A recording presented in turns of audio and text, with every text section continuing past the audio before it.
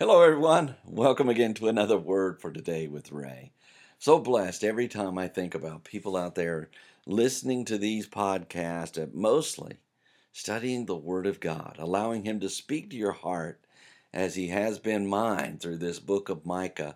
And so it's a joy to come to you again today with the Word of God. And we always like to go to the Lord in prayer. So if you will, pray with me as we begin our study together. Heavenly Father, it's such a joy to know that you're right here with us. Your word says where two or three are gathered in your name, there you are in our midst, and we know you're here. We're so blessed, and we ask you by your Holy Spirit to guide us into all truth today. Lord, to empower us by your Spirit to live according to that truth. And Lord, that we will just be thankful for being able to be a pleasure to you. That's what we seek, Lord, just to bless you today by studying your word. And we thank you for your word once again. In Jesus' name I pray. Amen. The title to today's lesson is Mareshah and Adullam. And it's taken from the book of Micah, chapter 1 and verse 15.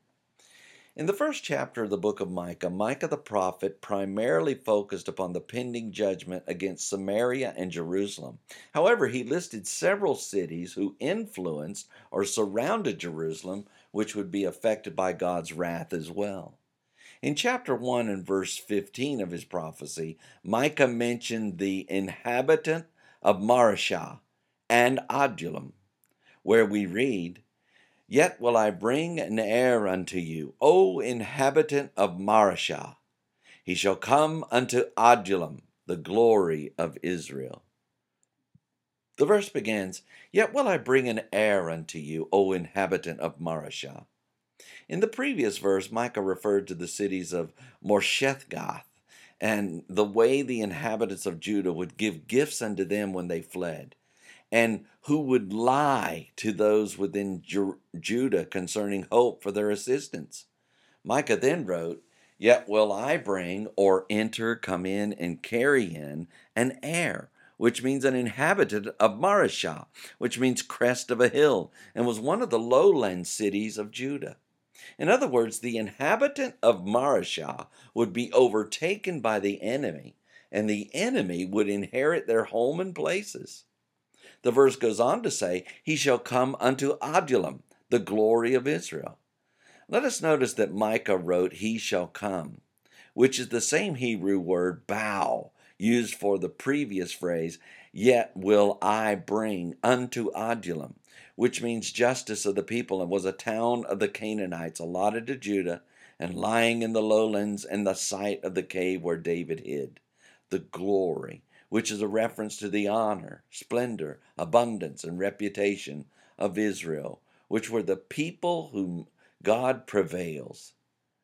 This heir sent into Judah would not only prevail against them, but would also enter in and occupy the glorified city in which their inhabitants dwell.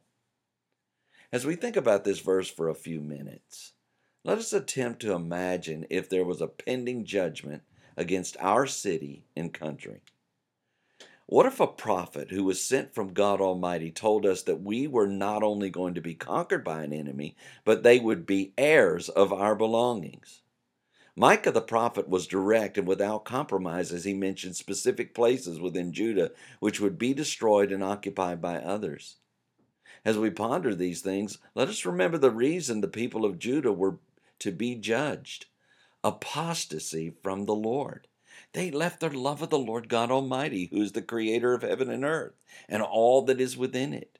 And they followed after false gods and the pernicious ways those gods promoted.